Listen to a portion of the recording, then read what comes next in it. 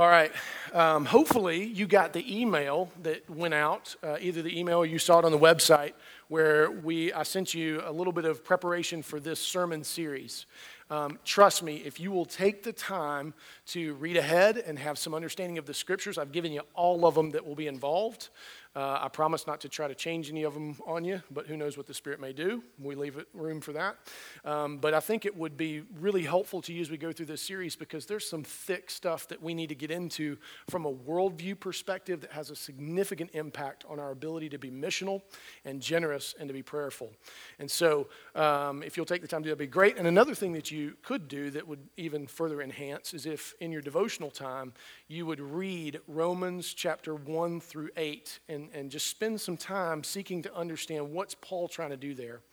If you're really ambitious, a great resource would be Francis Schaeffer's The Finished Work of Christ, in which he goes through Romans 1 through 8. And it's not a hard read.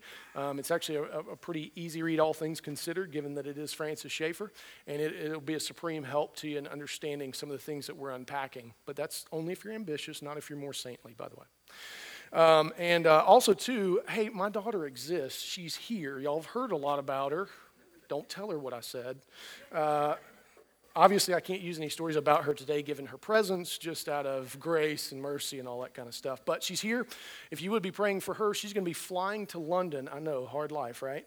She's going to be flying to London on Wednesday night at about 8:50, and she'll be gone away from us for about 7 months. And so she'll go from there to Valencia, or Florence and Valencia, and so she's doing her first year at FSU abroad. And so thank you for praying for her, but continue to do so as she is getting a chance to see the great big old world out there. So glad to have her with us this morning. All right, so let's get to the text. Enough preamble.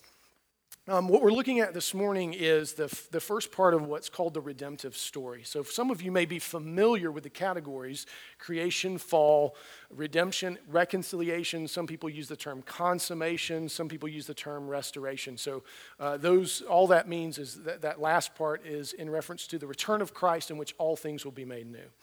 Now, these categories help serve as a skeleton of sorts to understand the meta-narrative that is being unpacked within the Bible itself. These are incredibly helpful categories for us to understand because they come up a lot throughout Scripture. And if you have an understanding of what the categories are and how and why they are used, it will be, I promise you, a supreme blessing to you. And so this is one of the things that I have longed to equip our church in, is at least, and I know many of you are kind of familiar with it, but it's the meta-narrative that helps shape our Christian worldview. And if you don't think worldview is important, then you're not paying attention to what's going on in our culture. You're not paying attention to what's going on in the news. You're not paying attention to what's going on in sports or anything else for that matter. And so it's important that we think about these things. So be careful that you don't go, isn't knowing Jesus enough? Golly, man, I remember when Jesus and Kool-Aid was all we needed, right? And that's all. We didn't need all this extra dressing and these cool pictures and bulletins and all this nonsense. Well, kind of. Yes, Jesus is more than enough, but we want to more than understand the fullness of what Christ came to do, don't we? We want to understand that in as deep a way as we can between the now and the not yet, so that we can live out that first question: what is the chief end of man? There's got to be a Presbyterian in here somewhere. To glorify God and enjoy Him forever. That's the last part. Doesn't get near enough press, I don't think. We always, I think, really emphasize glorify God, enjoy Him forever. It's the enjoy Him part that we really struggle with, isn't it? And so my hope is that this sermon series will help us in that unique category, that we would glorify God, but even more than that we would be able to enjoy Him between the now and the not yet. Amen? All right, having said all that, how many of you absolutely love the fact that your life is completely and utterly meaningless? Show of hands. How many of you wake up and go, I hope today is somehow, some way, far more meaningless today than yesterday was? I hope none of this makes any sense at all. That'd be great. If you are, then you're the true postmodern, right? I mean, you would be that in spades and then some, and you'd push back against me and say, you can't define me, I'm postmodern. Are you? How do you know? right? I mean, so it's the dog that chases its tail. And so none of us says, I absolutely embrace and love and can't wait for nothing to make sense. Well, what is it that helps make sense of anything? Story. Story is a means by which, in terms of a meta idea, story helps make sense of things. How many of you, at the end of the first Lord of the Rings, this is the only time I'll ever mention this, by the way, how many of you at the end of the first Lord of the Rings didn't know there were going to be 2 more 3-hour movies and were utterly ticked off like I was? Because I did. The movie ends and I'm sitting there going, you got to be kidding me. And Susan's like, oh, there's 2 more films. I didn't get that memo. And so I was furious. I just spent $9 for a movie that has no ending whatsoever. Well, what's interesting about that is how many of you have ever read anything by William Faulkner? If you have, Faulkner is an absolute master of there being no resolution. If you've read the book, The Light in August, you would have done what I did at the end and throw it across the room because it just ends with no resolution whatsoever. Nothing is satisfied, nothing resolves. And I read a biography on Faulkner called Being Faulkner, and that's the thing that was his philosophy in life. He saw no meaning in anything. And so that's why he felt like his story should have no ultimate resolution, because there's no meaning in anything. Now, he was a wicked alcoholic who cheated on his wife and didn't treat his family very well, so I'm not inclined to follow his philosophy, you see. Nor should many of you be confessionally willing to follow such a philosophy. But there is a sense in which we get that it is story that helps make meaning out of things. And one of the struggles, I think, of where we are in history, and I hesitate to use the terms postmodern because it's such a pea soup of things right now that I don't think you can categorize it. And we're at different places in different parts of the world. We're at different places in different parts of the country. If you were to go to Appalachia, you would think you had gone pre-Enlightenment.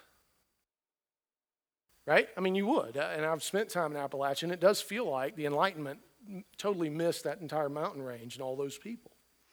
You would think that if you go into certain inner city contexts where superstition reigns supreme and all kind of conspiracy theories are just is the lifeblood of the community and all kind of craziness going on. And so I hesitate to use any kind of idea of which we are, but one thing I have noticed about us is that we tend to lean toward either being ahistorical. Do you know what that means? That means we don't have a conscious understanding of where we are in history and who we are as historical people, right? We want to, really, if we're honest, what we want is a clean slate, because the history for us, in some parts, ain't pretty, is it? Depending on who you are culturally. And so we would just like a clean slate. So we're kind of quasi-ahistorical. We like some history, but not all of it. We don't want to own it all, right? And so that has significant implications if that's our mindset, is to be ahistorical or quasi-ahistorical. That means that we are unplugging from the story. Now, why would we do that? Why would anyone want to unplug from the larger story? Because they want to take the pen in their hand and usurp the creator-creature distinction and become the creator and redefine everything with their own ideas and their own hand and their own history as if it will last. And see, that's the thing that then leads us to meaninglessness, because tell me, how many of you believe that what you're currently doing is going to last eternally? I don't think it's going to. Nothing I do, and some of the stuff I do, I'm thankful it ain't going to last, because it ain't good, right? And so this is why we are looking at this, because I think as Christians, we struggle to find ourselves really in the story, and we have usurped the creator-creature distinction. And one of the primary ways I think this is evidenced is in the radical individualization that we have bought into and the consumeristic nature with which we view the church.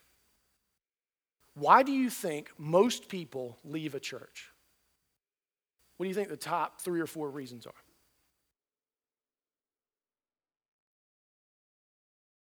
Well, you guys are here, so you don't really know now, do you? Right, so the top reasons are, in no particular order, it's the music. They don't do enough of the contemporary stuff.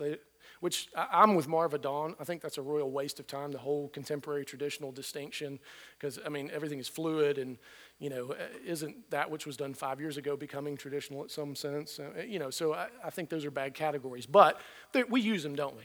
I don't want some music's not good, it's not good enough, or it's not the songs I know. That's really what it comes down to. It's not the songs I know. It's not the songs that turns my crank. What are some other reasons that you might think that someone would leave a church? Children's ministry. Children's ministry is not vibrant enough. Children's ministry is not outstanding enough. And so that's how most people choose to either leave a church and or find a church. Interesting that notice what I have not said so far. Whether or not they preach the gospel. Whether or not the church actually is involved in the meta-narrative and discipling. So let me just tell you straight away, nowhere in the top 10 reasons that people leave a church will you find that it is because of the preaching in terms of it being preaching the gospel. They will leave because the preaching is not near entertaining enough, or they will leave because they think it's too hard. Interesting. And so nowhere in there will you find that it is about the opportunity to grow and be discipled. Now you have just like any bell curve, you got a few folks who will do it, but the main 10 reasons you will not find those things. I find that not just because my job is incumbent upon it, right? But I find that shocking that we would jettison unity so quickly over things that are ultimately destructive to us, that usurp the creator-creature distinction, that actually usurp all that the story is ultimately about. I can tell you from experience that some of the most painful things that I have to endure and have endured as an elder and as a pastor, seeing people leave for all the wrong reasons, knowing what's coming for them. Not because I have pronounced some curse or called them anathema or declared them Ichabod, but because I know they're unplugging from the story, and that's not good. That's not good. So there's plenty of evidence that shows that we're kind of missing out on the story. Listen to what Steve Garber says from Visions of Vocations about this. He says, in our imaginings, in our longings, at our best and at our worst, we are people whose identities are formed by a narrative that begins at the beginning and ends at the ending. The story of Scripture itself of creation, fall, redemption, and consummation. And from beginning to end, we are torn by the tensions of our humanity, glorious ruins that we are. Now, the question I have as we open this series is, where does your story begin? This is a critical question. For some of you, you think your story begins at salvation. Let me tell you what's dangerous about that idea. That's you making you the main point or the main actor within the story. It's subtle, and many of you would maybe push back and say, well, I don't really think that, but that's just what I know. That's where I began to understand the Christian story. Well, no, but it began long before that, and it's critical that you understand that because that keeps you from becoming radically individualistic. It keeps you from untethering yourself from the story and making it all about you, which is the most dangerous thing in the world, is us making it about us alone and forgetting our chief end. And so where your story begins and how you answer that question is really, really important. Because if you would not carry it all the way back to creation, you are ultimately robbing yourselves of some of the richest truth there is in all of the Bible. Now, how much of that story do you feel like you've been in control of? This is where I will drag my daughter in. Did you pick your parents? She didn't. But I'm pretty sure she'd have picked us anyway. I feel pretty confident about that. Actually, I don't at all. We didn't, did we? We didn't pick the moment of our conception. We didn't pick how the story began. We didn't pick any of that stuff. Did you pick the color of your eyes? Did you pick how much hair you have? Because I would have done different, I can tell you right now, given the current circumstance on the top of my head. Now that seems funny, doesn't it? But isn't that part of the story? That you began in great humility. Now, where did we lose the humility? Where did we begin to think that we were able to take up our own whatever instruments you may want to pick and carry it as if we had control over this story? How many of you confessionally as parents, even though your children are going to hear you, feel like you're in control and you are going to be able to determine everything your children do from here forward? I got bad news for you. So if we're not in control of the story, what happens? Does that leave us? Does that mean we are left in despair? Yes, it will mean you're left in despair if you don't have a larger story in which to connect. A greater narrative that is suggestive that there is a sovereign God who is both good and faithful to the covenant that he has promised.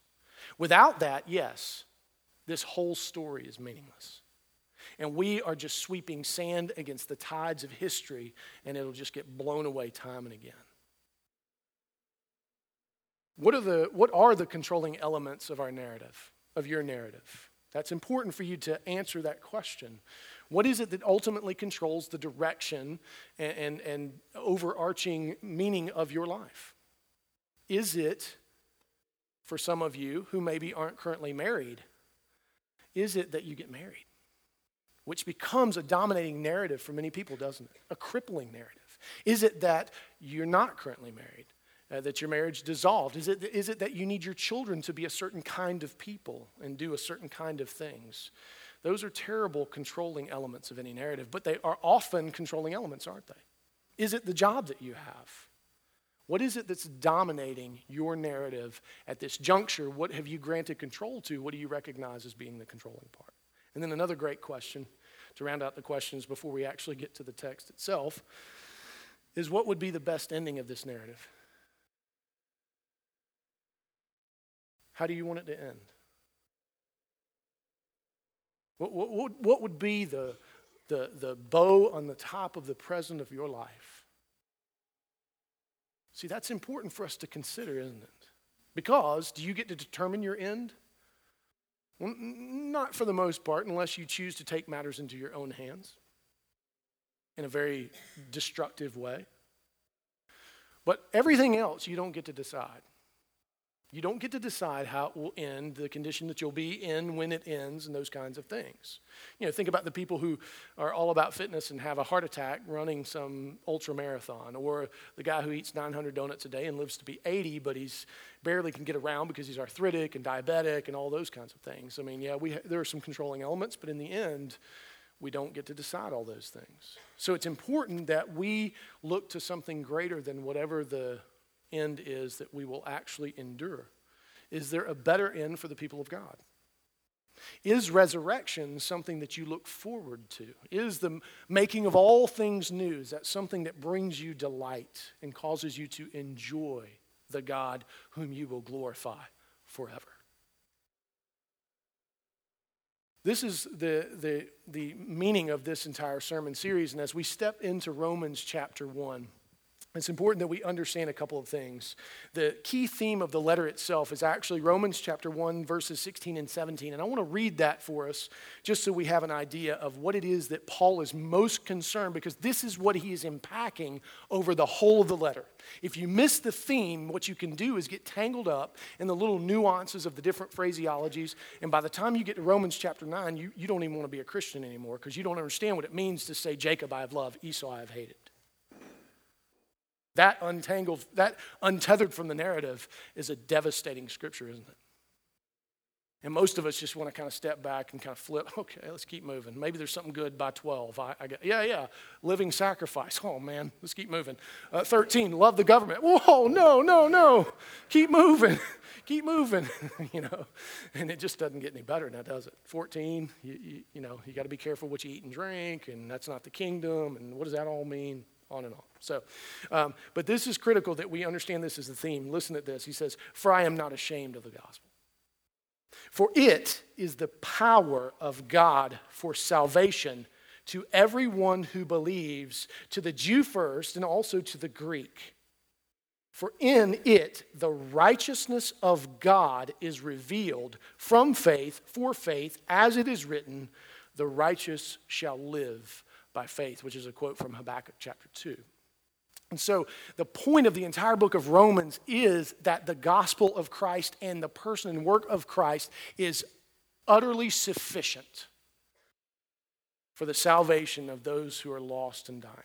And what he's now going to turn and do from Romans 1, verse 18 through Romans 3:20 is hammer out who is lost. For those of you familiar with those texts, who escapes the pen on that one? No one. Romans 1, 18 through 32 is actually going to specifically be to a largely Gentile audience, those who would have not had the scriptures. He's going to make it very clear that though they didn't have the scriptures, they are without excuse. And then he's going to turn his eye onto the Jews themselves in Romans chapter 2, and he's going to say, you had the book and you didn't get it either. And then he's going to turn in Romans chapter 3 and say, and for those of you who think I missed you in some way, shape, or form, let me just say, there is none righteous. Let me finish this. I'm going to bring you all back together, both Jew and Gentile. I'm going to flatten the ground before the cross. So it's important that we keep in mind that that's what's going on within this. And so he's going to use creation straight away as the beginning of an understanding that we all desperately need to have. And I want to make a couple of comments. And I had a professor named John Fesco who used to like to say, I'm going to take the pin out of the grenade, I'm going to roll it down the aisle, and it's going to go off. And I'm not going to have time to make it all better. And so if you have issues with what I'm about to say, please come talk to me and see me and make sure I'm saying what you think I'm saying. But my concern is that the church has taken the issue of creation and turned it into a sword it was never intended to be. And that we have used it in all the wrong polemical ways within our culture. Let me illustrate. Why in the world are we divided within our own ranks on whether or not creation was in 6 days or 6 epochs or 6 seconds or 6 anythings? Why are we fighting about that? Why are we fighting over the exact age of the earth? Tell me, where in Scripture, and Sam's the only person I think that could probably do this, where in Scripture does it say exactly how old the earth is? And if he doesn't tell us exactly, why are we trying to come up with a number and fight about it and be divided? But yet, is this not one of the bloodlettings that is within the context of the modern church over an issue that Scripture is silent on? And it has also become an issue for which we have turned our sword on the culture itself, and the culture has been happy to turn the sword back on us, and we are divided with science. Now, hear me. I'm not saying I believe in theistic evolution necessarily. I'm not saying that I'm a biologos guy, so don't get excited. However, Scripture itself is not interested in the exactness of science. It's telling the story. Now, I think that it is, in measure, it is as close to it because it's the Holy Spirit telling the story, and we weren't there. And for us to try to postulate what happened, whether it was the Big Bang or anything else, I think is the height of arrogance. For any of us to say, I know what happened 7.5 billion years ago. Who doesn't? You're an idiot if you don't know. Well, that's crazy. That's crazy. And so we have taken what Scripture has meant by creation, and we have done the devil's work for him by distorting it and twisting it and saying, is that what God really meant by that whole creation thing? Let me tell you what I think he means by it. Instead of looking at how Scripture puts it forth, which is never in the way that we, the church, have put it forth. And I find that troubling. Now, this is why we're talking in terms of apologetics and worldview. All right, so here, let's look at the text. Romans 1, 18 through 20. Hear God's word this morning. For the wrath of God is revealed from heaven against all ungodliness and unrighteousness of men who by their unrighteousness suppress the truth. And let me pause there for a second, because the verb that is used there means that his wrath is an ongoing reality. That means that there is some measure of judgment that is being exacted even now, that is being poured out even now against this issue, and it will one day culminate in the final day of judgment itself. So what does that mean to us who engage in all the cultural wars that we engage in? Some of it is, and I would argue all of it, given God's sovereignty, is part of God's plan. And we, the church, need not get excited and think we're losing anything. I don't know if you know, but Christ was victorious, end of sentence. Now, there is some way in which we need to respond, but we need to respond in such a way that would be missional. I was reading this week in preparation for a discussion that I'm going to have with some counselors on the issue of same-sex attraction and gender identity issues. And there was you may have heard of I believe she was a Harvard professor who was a radical feminist who identified herself as lesbian, who was preparing to write a book that was utterly, she thought, going to lay the axe to the root of the tree of the biblical position on gender identity, okay? And she got a ton of hate mail, and she got a ton of support mail, but she got this one letter from a pastor and his wife that stumped her. Because it was a very cogent push against the ideas that she had, and it was firm, but it was incredibly gracious. And so she started meeting with this man and his wife. And so the result is she became a Christian. Praise God. Now, how do we help somebody, as Ravi Zacharias would say, smell the rose after we have taken the sword and whacked off their nose? That's not to say that we are to be mealy-mouthed or pushovers, because this is a great indication of if we know the truth, then we can stand firmly upon it because Christ has been victorious, amen? Knowing the story is really important here. And knowing that some manner of judgment that is poured out in culture is on God's behalf, not the culture's behalf. And he's making a statement that we, the church, can now step into quite beautifully and share the gospel. Did we not just read 1:16 and 17? Because the same ongoing nature of judgment is the same ongoing nature of God's grace being poured out at the same time. And I would argue that many of the cultural wars that we have are not times for us to get scared and pull in the troops or arm the troops and go crazy. It's actually a grand opportunity for us to step into things missionally because the ground has been prepared, and for us to represent the gospel in such a cogent way, in such a beautiful way that the Spirit is able to use it as a light that shines in the darkness. Amen? And so we see that God's wrath is being revealed from heaven against all ungodliness and unrighteousness of men who by their unrighteousness suppress the truth. Now listen to what Karl Barth says here. And for those of you who know that Karl Barth's neo-Orthodox, don't get concerned. I don't buy everything he sold. I don't read everything he wrote. I just think this happens to be a good quote. And that kind of rhymed a little bit, and I didn't mean that to happen. But be careful, because this is not about his theology, but listen to what he says. He says, men have imprisoned and encased the truth, the righteousness of God. They have trimmed it to their own measure. That's a beautiful way of saying it. He goes on to say, and thereby robbed it of both its earnestness and significance. They have made it ordinary, harmless, and useless, and thereby transformed it into untruth. Now, I want to be careful with that quote, because is that what has actually happened? Has God's truth been neutered? Not in reality, but it has been in the hearts of those who have sought to suppress it. And yet, can the Lord overcome a darkness such as that? Absolutely, he can. But there are consequences in the meantime, aren't there? And so we want to be careful that we do not take God's truth and trim it down to our measure. And that we not take all the teeth out of it and make it utterly harmless such that it is no more than untruth. And so from there, listen to what Paul says. Verse 19 says, for what can be known about God is plain to them because God has shown it to them.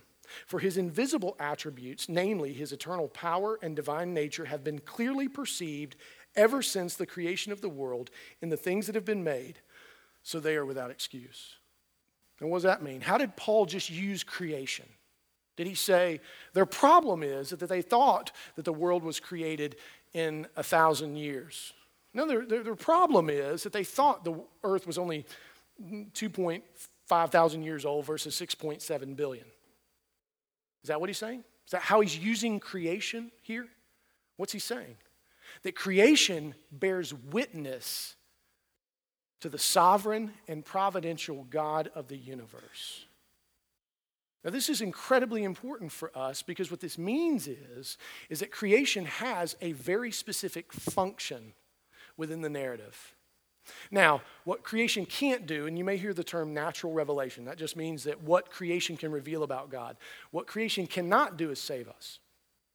You cannot look at the world, you cannot look at a tree and come up with the redemptive story of Christ. I don't care how hard you try, you're just not going to be able to do it. Not even if you look at dogwoods or other plants that are supposed to supposedly cruciform. That's not going to cut it for you, right? So do not hear me saying, and this is actually Paul's argument, because if that was his argument, Romans would end right here, wouldn't it? Be over. There would be no need to tell the rest of the story. But what he is saying is this, is that creation serves a very unique function. that creation should, at minimum, cause us to be humbled. Just as I said, you didn't decide who your parents were. You didn't decide the date of your birth. You didn't decide the color of your eyes. You didn't decide the color of your hair, although I know some of you can color it. I get it. There's a lot of things you just didn't decide, and that should humble you in this story. And the fact that there's a beginning, that there is a creator and you are a creature, should cause us to at least take a certain stance and posture that is far more humble than I see us taking sometimes. It should also cause us to pause and ask, well, then whom is this God? Because I know many people, some of the pushback is, well, what about the Aborigines? Or the Amazon people groups that have yet to be discovered and reached. What does Romans 1 tell you? They're without excuse. What's interesting about every single one of those people groups is they come up with a narrative, don't they? And what's interesting is if you study those people groups, it's usually somebody who comes up with the narrative and then uses that narrative to do what? Suppress the people. Which is what is so devastating about the church using the narrative to suppress her people. And so it is critically important that we recognize that all of those people groups have come up with something, but they came up with what they could see and control.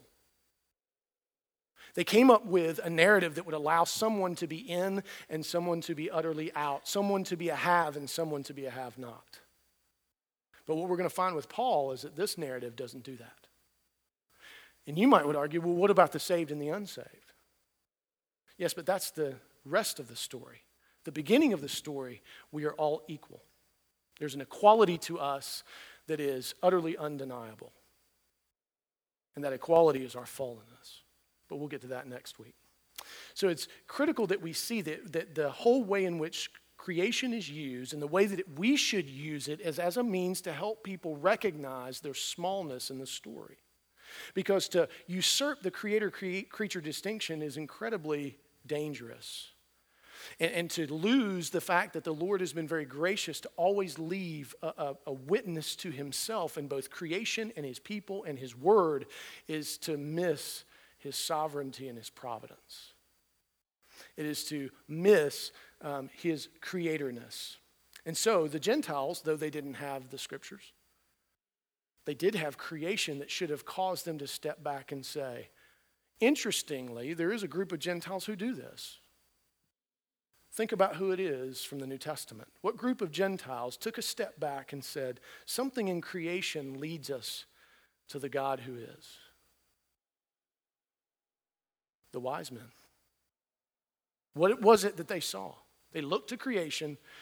There was a star. Now they also looked to the scripture in some measure. Once Herod came to them and said, help me find this little baby. I'd like to worship him too, with a sword. They looked at creation and saw that there was something bigger than them, and they looked for how to understand that creator. And what the creator did is led them where? To the Christ. Because creation was never going to be sufficient. And so, in the same way, as we have the opportunity to engage with people on a missional level, creation is an incredibly important part of this story. It's an incredibly important part of the narrative that must be addressed with them. One of the great ways, instead of just jumping straight to Jesus, is find out what they think about the creator-creature distinction. What is their understanding of their own beginning? What is their understanding of the control that they have of their own narrative? Because if you, like Paul is doing here, you pull out that tent peg, something's got to be put back, right? And hopefully what you then have the opportunity is to put back the gospel. And so, creation, as Leon Morris would say, that these words mean that the universe has always borne upon it the imprint of God's handiwork. Order in the heavens as well as on earth bears witness to God. This whole mighty universe has always reflected its creator.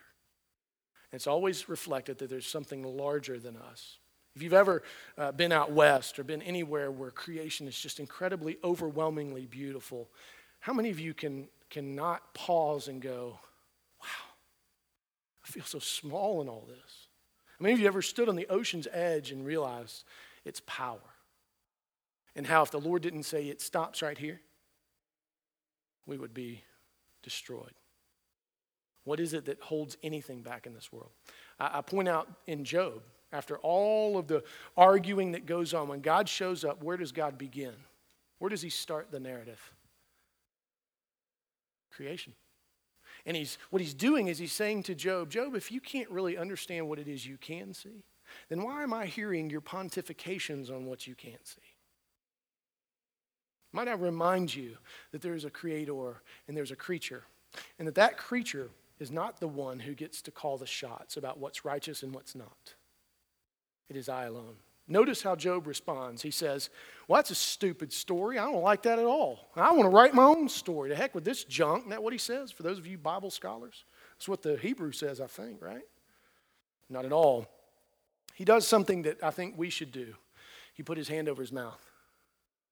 And he confessed, I have spoken ignorantly about things that I do not understand. But here's the better part. He says, that which I have heard of, I have now seen. And what does he do next? He worships. I repent in dust and ashes. That's worship, by the way. And so creation, when we preach through Habakkuk coming up later in the spring and summer, you're going to see how creation again is used in much the same way. God says, let all the earth keep silent. Every time you see creation mentioned in the Psalms and the New Testament, always it is to set the stage that we are to be humble before the Creator. It's what it should always do to us. So that is the role of creation in the redemptive story. That it serves to humble us. It serves to make us realize that we are not the author of anything. We are not in control.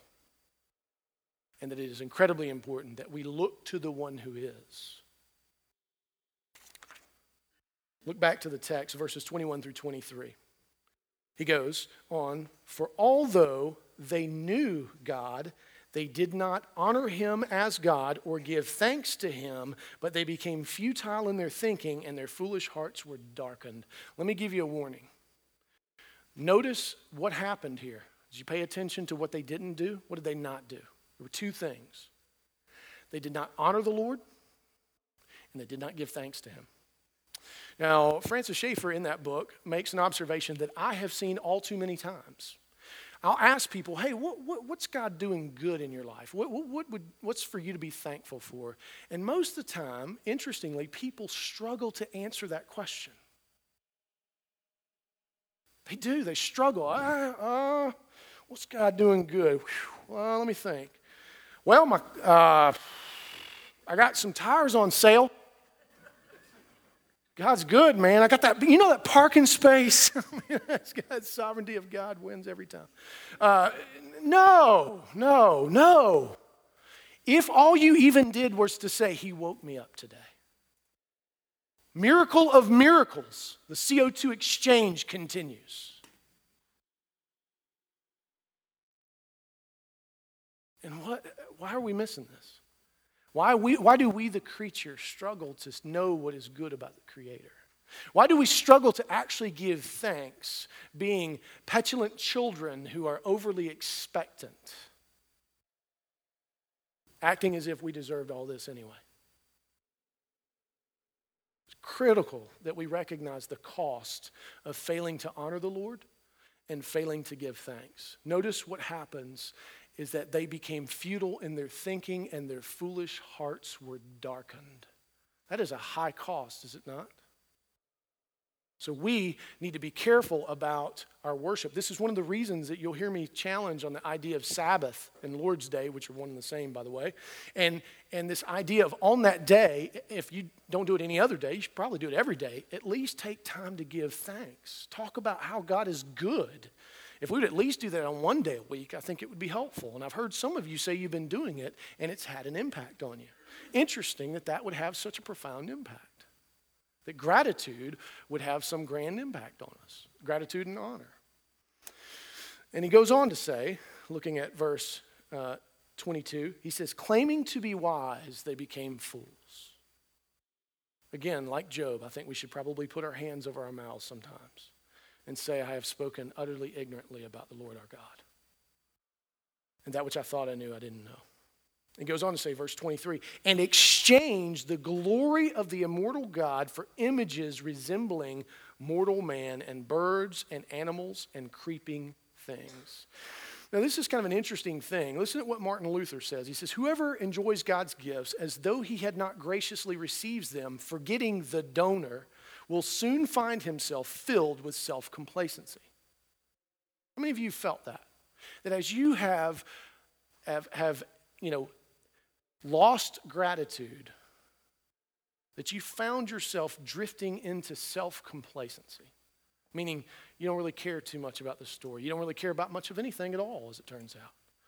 And then that transitions into the next step being vanity. They became vain in their imaginations. In this stage, men delight in themselves and in creatures, enjoying only what is profitable to them. Now, what's interesting about that is notice how that upsets the actual created order. Were we the ones who were to create images of animals? Are we the creator? Are we the ones who are to seek to create images of God? Or is our calling to be the image of God? Reflect the image of God? Someone help me out. What does the third commandment say? No graven images. Why? Because God's uglier than we thought and he don't want anybody to find out? Why does he say no graven images of me? What does that mean I have if I can image you? I control you. And he is the one who determines how it is that he would be revealed, not us. And how often do we fashion the creator in our created image instead of the other way around? Instead of us becoming more in the image of God through growing Christ-likeness, we are taking and fashioning God in our image, our limitations. See, that should be problematic straight away because we're finite. How in the world can the finite determine the infinite? That ought to be just basic philosophical issue right there, right? But yet we do it in our arrogance because we have thrown it off. Notice how we have changed things. Think about just in our society, the gender conversation. It's interesting to me, and I want to be careful here. So let me see if I get this straight. We say that our sexuality is genetic, but our gender is not. Does that make any sense? That just doesn't even make sense to me, but that's the conversation, you understand, by and large. Is that, and I'm not harping on this, I'm just saying this is where we, the creature, are throwing off the creator and standing up and rising up in our own strength. It's one of the areas. Now, lest you think I'm only talking about them or those people, you do it every single day in your pride. We do it every single day in our pride, don't we? Every single day, we rise up in our own strength and say, it is my day to determine what I will do with it. And I never even ask the Lord which way we should go. It is us who says, I will take this job, thank you very much. With no taking the time to ask the Lord, is this the way we should go? We do it when we say, this is the person I'm going to marry because I can fix them. Woe be unto you. That's you usurping the creator-creature distinction, which is being displayed in creation for our good and our protection. So that we will not rise up and take the place of an idol for whose end is what? Someone help me out. What's the end for any idol? Absolute destruction. One way or another, it's coming down. And it's going to break into a billion pieces. And you don't want to be that, and you don't want your children to be that, you don't want your spouse to be that, you don't want any part of anything that you are to be that. You don't want to be fashioning these graven images. And so we understand this because have you yourself ever ignored something you know to be true? Not caring about the consequences? Now listen, I'm not trying to judge anybody here, but if you eat at McDonald's, you're ignoring what is true. I, who love New Way hot dogs, they are dyed red for crying out loud. I am ignoring everything that is true, particularly when I wrap it in cheese, probably government cheese of some kind, and then put chili on it that looks like nuclear waste. So I am ignoring what is true. Now that seems like a small example, but you know there's sharper examples, aren't there? Where we know what's true and yet we turn away thinking somehow, some way we are going to usurp the creator-creature distinction and overcome all the consequences. Even more important, this question, does what you know about God result in you honoring and thanking him? Is what been revealed of God to you so far, not just in this sermon, but in all of your life, does it create in you an ongoing heart of gratitude and praise? I'm not saying that sometimes there won't be a struggle. Remember what Steve Garber said. We're glorious ruins, and this whole thing, we're being pulled in 1,000 different directions, aren't we? There's all kind of tension here that we can't just resolve by our own strength. We can't. And then, if you're not honoring and thanking him, why? What's going on? Because creation itself tells you you should. Even if we didn't have the Bible, creation alone should cause you to honor and thank the Lord for being the creator. Let's close it out here. Verses 24 and 25. This is the cost of us reversing that distinction. Creation comes undone. Listen to what happens. Therefore, God gave them up in the lusts of their hearts to impurity, to the dishonoring of their bodies among themselves, because they exchanged the truth about God for a lie, and they worshiped and served the creature rather than the Creator, who is blessed forever. Amen. So he's saying that what happens whenever we try to take the place of the Creator and we do not grant him the honor and the thanks that he is due, we become undone. And one of the places where that is most sharply evidenced and is so clear is in what happens to us in our bodies. The impurity that takes place within us is one of the clearest examples. I want you to be careful, though, for those of you who think the rest of this text is hammering that group of people, and you know who I'm talking about. It's not. It's actually using them as but one example. Later on, Paul's going to include every single one of us. All of us come undone, and it's manifest in us in different ways, no one sin being of greater abomination than another in this regard. So the playing field is flat. We are all broken in this regard. And anytime we seek to usurp the Creator, the end is not good. Doug Moo says this: turning away from true knowledge of God means cutting ourselves off from any ultimately accurate understanding of this world and our place in it. Did you hear that? Let me say it again because I don't think I included this one. This is bonus coverage, by the way. Turning away from true knowledge of God means cutting ourselves off from any ultimately accurate understanding of this world and our place within it. It is costly. Ben Witherington III says this: bad theology or worship in a morally structured universe leads to bad ethics. Degrading worship leads to debauchery of the individual and to his or her ethical demise.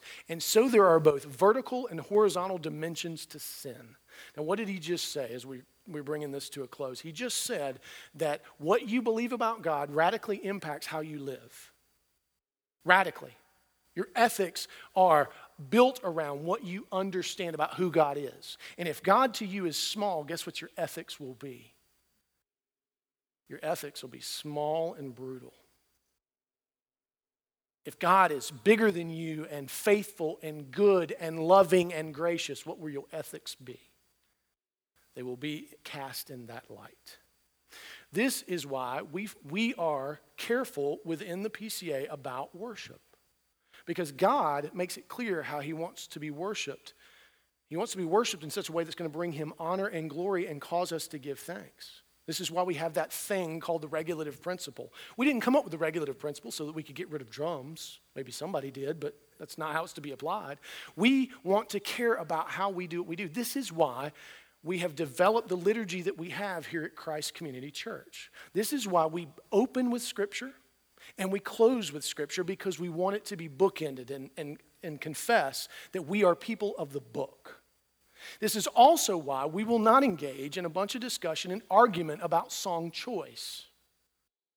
We look at the songs and say, does this clearly and accurately describe the gospel narrative? Is it biblical? I don't want to spend any amount of time going, is it contemporary or traditional? Is it in 4/4 time or 5/6 or country shuffle? That is not what we are called to be concerned with. This is also why I long for our worship to be thick. Do you know what that means? Not fat like me, but thick in the sense that it challenges us and it pushes us to not be satisfied with the anemic nature of our Christian lives. There are plenty of other places you can go and get that. And so, yes, I have pushed the limits of time. That is part of the thickness sometimes now, isn't it? So as we close this out, I want to read this last quote from Francis Schaeffer, who says, the whole issue of salvation involves our creature-creator relationship with God. God made us to love him, to believe him, to have fellowship with him. Now let me pause. What that means is that the primary problem is not moral. We'll get to this more next week. The primary problem is covenantal. It's relational. So often we attack the issue with morality instead of understanding that if there's no covenantal relationship, your morality will get you nowhere. It goes on to say, we either take our place as a creature before him and believe him. Listen to this last part, and once I read this, I'm going to pray for us. I'm not going to say anything else for a moment. Or, like Satan, we try to put ourselves, instead of God, at the center of the universe. Father, forgive us for all too often being like Satan, and all too often placing ourselves at the center of the universe and longing to instead to be the creator that we can't be, because we're finite and limited, and we don't know all of history, and we don't know all of the story, and we don't have omniscience to help us out, and we don't have omnipotence to bring it to pass, and we are not sovereign, and we don't have providence to control anything. Forgive us for thinking that we would have any of that, or that in not having that, we could make anything happen. May we confess clearly that we have distorted creation in our bodies, and that we have usurped the creator-creature distinction. And let that confession be the beginning of our honor and praise of you, and lead us into thanksgiving this day. God, we thank you that you have been so gracious as to be clear to us with this reality.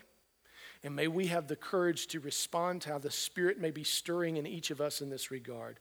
God, if we have questions, let us first bring them to you and to your word, and then let us be courageous to try to work them out in the fellowship of saints that you have been so gracious to give us.